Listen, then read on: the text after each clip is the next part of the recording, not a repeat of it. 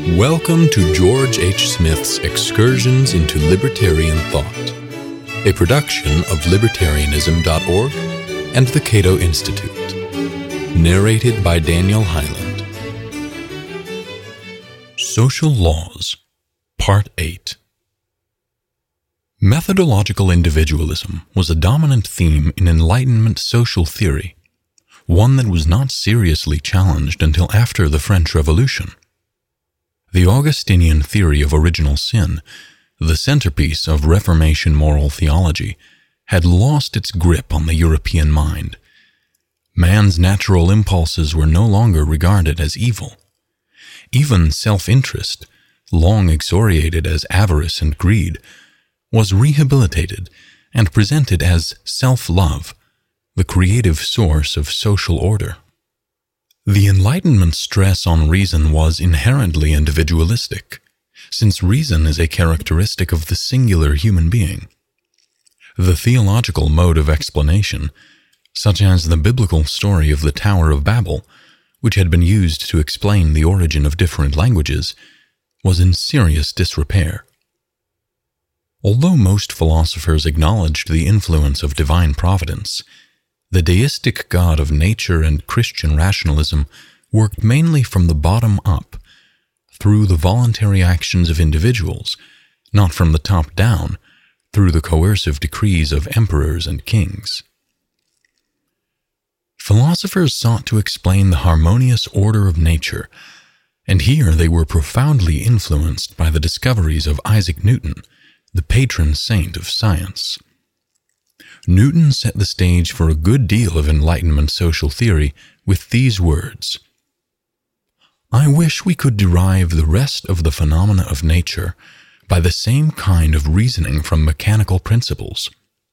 For I am induced by many reasons to suspect that they may all depend upon certain forces by which the particles of bodies, by some causes hitherto unknown, are either mutually impelled towards one another and cohere in regular figures, or are repelled and recede from one another." Gravitation was the invisible force of Newton's universe, and philosophers eagerly searched for a moral and social equivalent. Some philosophers, such as Shaftesbury and Voltaire, found the solution in man's natural benevolence, a delicate and generous sensibility, as Condorcet described it. Other philosophers claimed to have discovered an innate moral sense, but self-interest was the undisputed champion of human passions. So here was the leading contender for the moral and social equivalent of gravitation. Here was the force that impelled and repelled human beings, and caused them to cohere in regular figures, those social institutions that emerged spontaneously from the pursuit of self-interest. The Dutch philosopher Bernard Mandeville is famous for his theory that private vices produce public benefits, but the same basic idea had been around for a long time before he wrote The Fable of the Bees, or Private Vices, Public Benefits, 6th edition, 1729. In 1625, for example, an Englishman argued that original sin had nearly eradicated charity from human nature, but that sinful actions, especially greed, cupidity, are sufficient to fulfill man's reciprocal needs.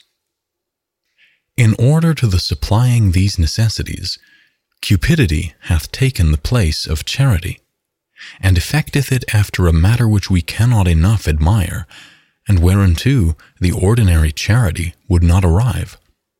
For example, you see spread all over the country persons who are ready to assist you when you travel. What could be more admirable than these persons were they animated by charity? But it is cupidity which maketh them act. Where is that charity which is contented to build a house for you? Cupidity will do, and cheerfully too. What charity will run to the Indies for medicines, stoop to the meanest employments, and not refuse the basest and most painful offices? Cupidity will perform all this without grudging.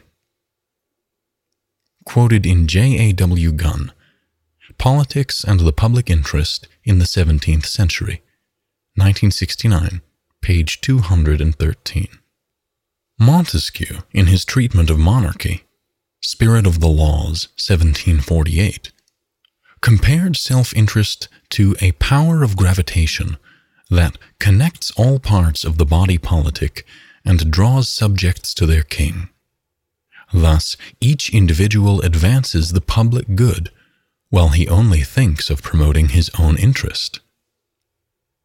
Enlightenment philosophers repeatedly spoke of invisible chains that link self-interest to the public good.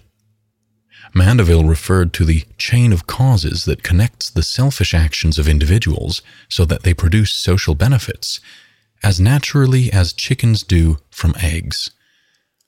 The Scotch-Irish philosopher Francis Hutcheson, a teacher of Adam Smith, referred to the secret chain between each person and mankind.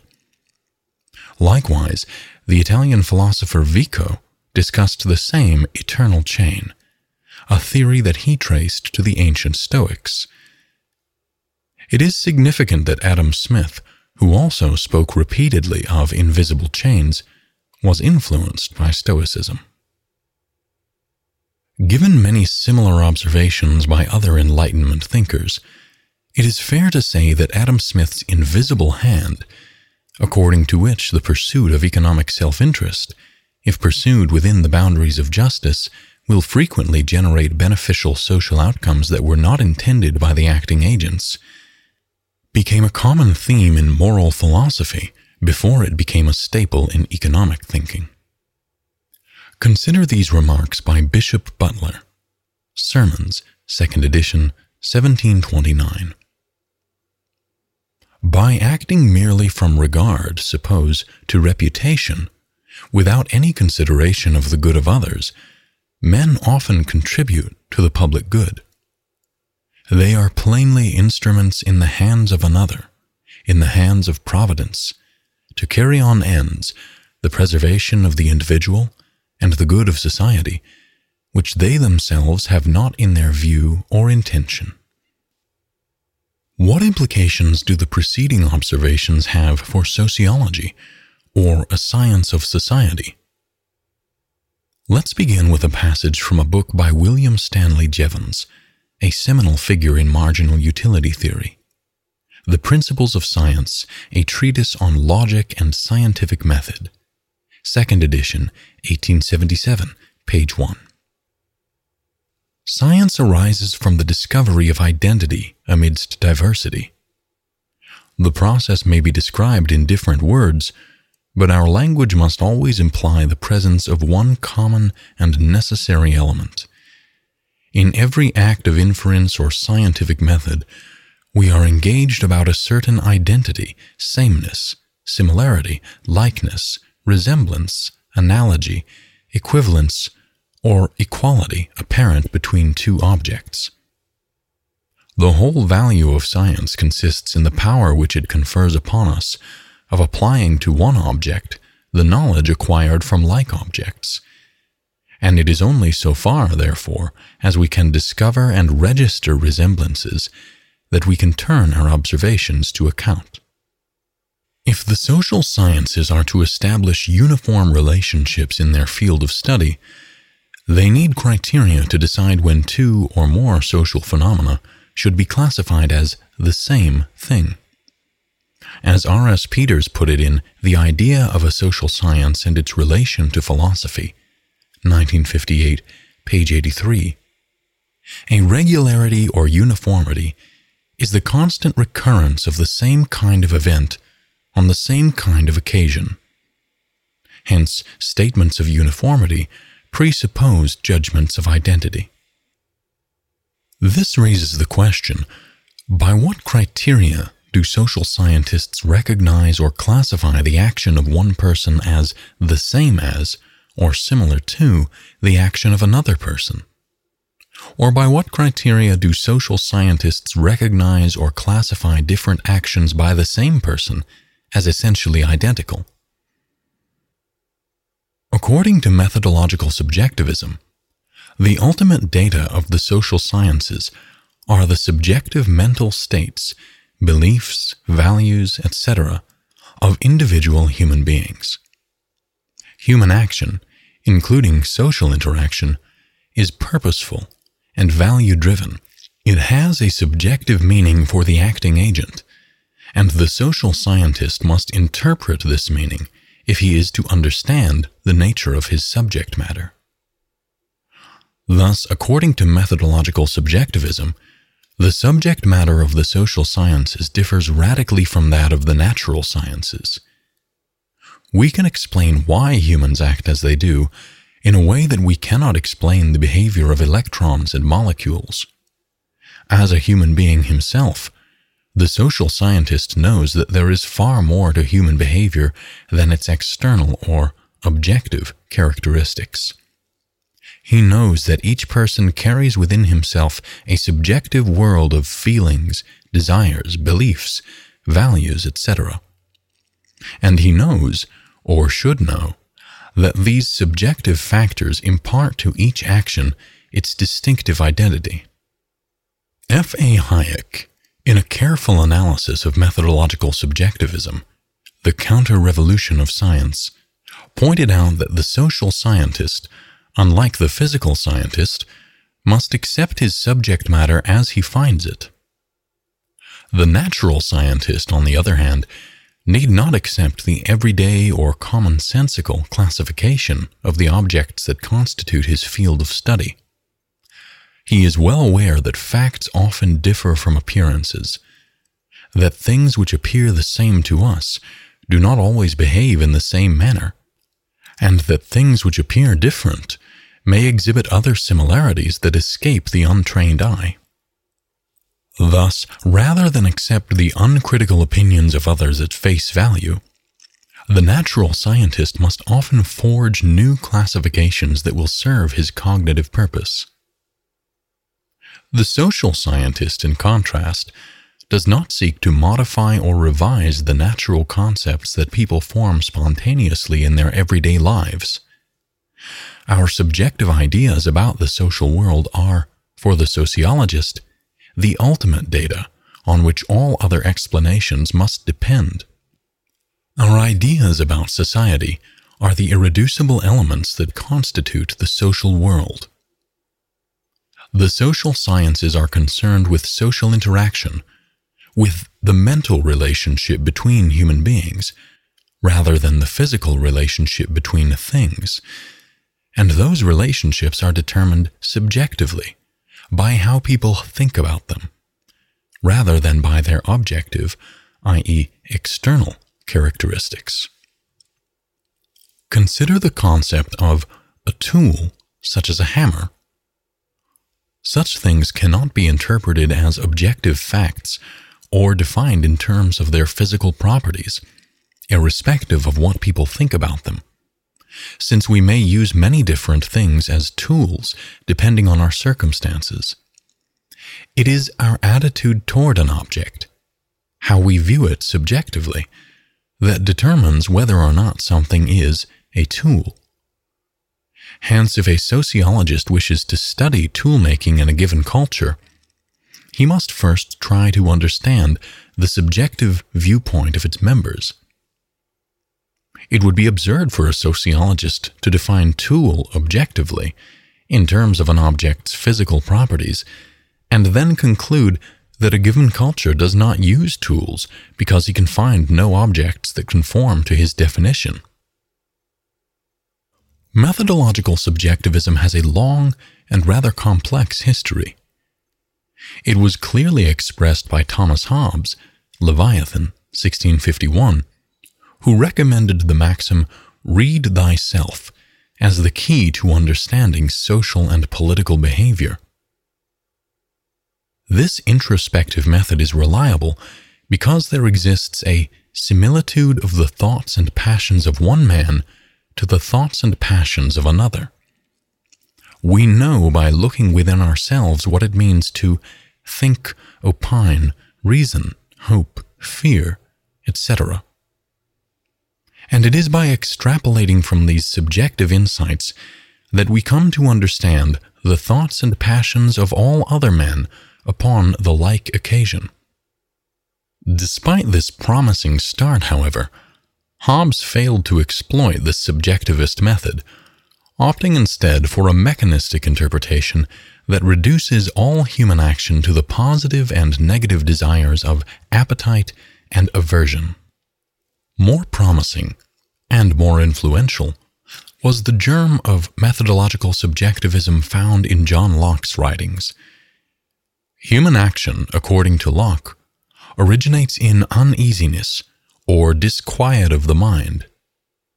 Mere apprehension of a greater good is insufficient to activate the will.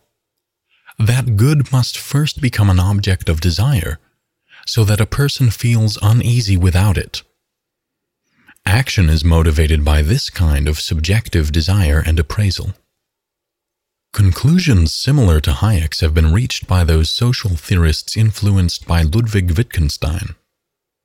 For example, according to R.S. Peters, quoted above, social relations are expressions of ideas about reality. If we wish to classify two social phenomena as the same, we must first understand how these phenomena are understood by the people involved. The particular interpretation which is to be put upon the words the same depends on the context in which the question arises. If we are to understand the meaning of a social phenomenon, we must first understand the conceptual rule that guides the interpretation of its participants. Peters, therefore, maintained that the fundamental problems of social science are primarily philosophical, and as such should be settled by conceptual analysis rather than by empirical research. It is only by tracing the implications of the concepts we use that the social scientist is able to proceed in his work. David Hume was an early defender of methodological subjectivism in the social sciences, which in his day were called moral philosophy. According to Hume, though men be much governed by interest, yet even interest itself, and all human affairs, are entirely governed by opinion.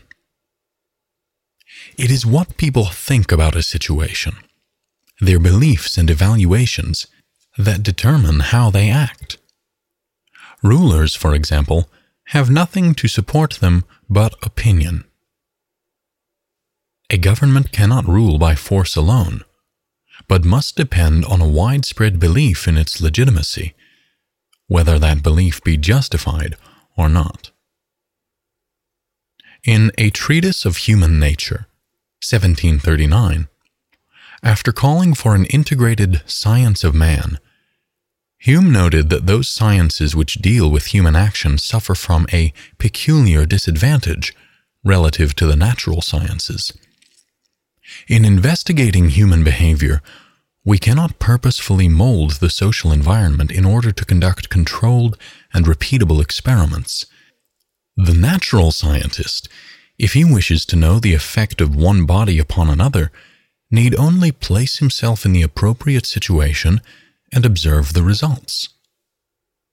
But this option is not available to the person who wishes to understand human behavior.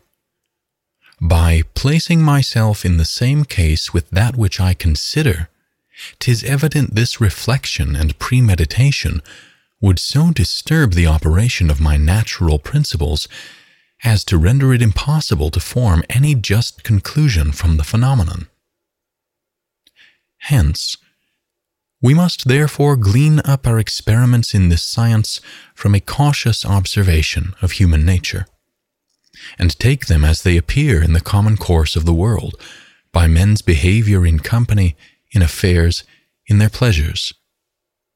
Where experiments of this kind are judiciously collected and compared, we may hope to establish on them a science which will not be inferior in certainty and will be much superior in utility to any other of human comprehension. This cautious observation of human nature, which takes into account the subjective beliefs and values of individual agents, is the essence of methodological subjectivism. Thank you for listening to Excursions. To learn more about libertarian philosophy and history, visit www.libertarianism.org.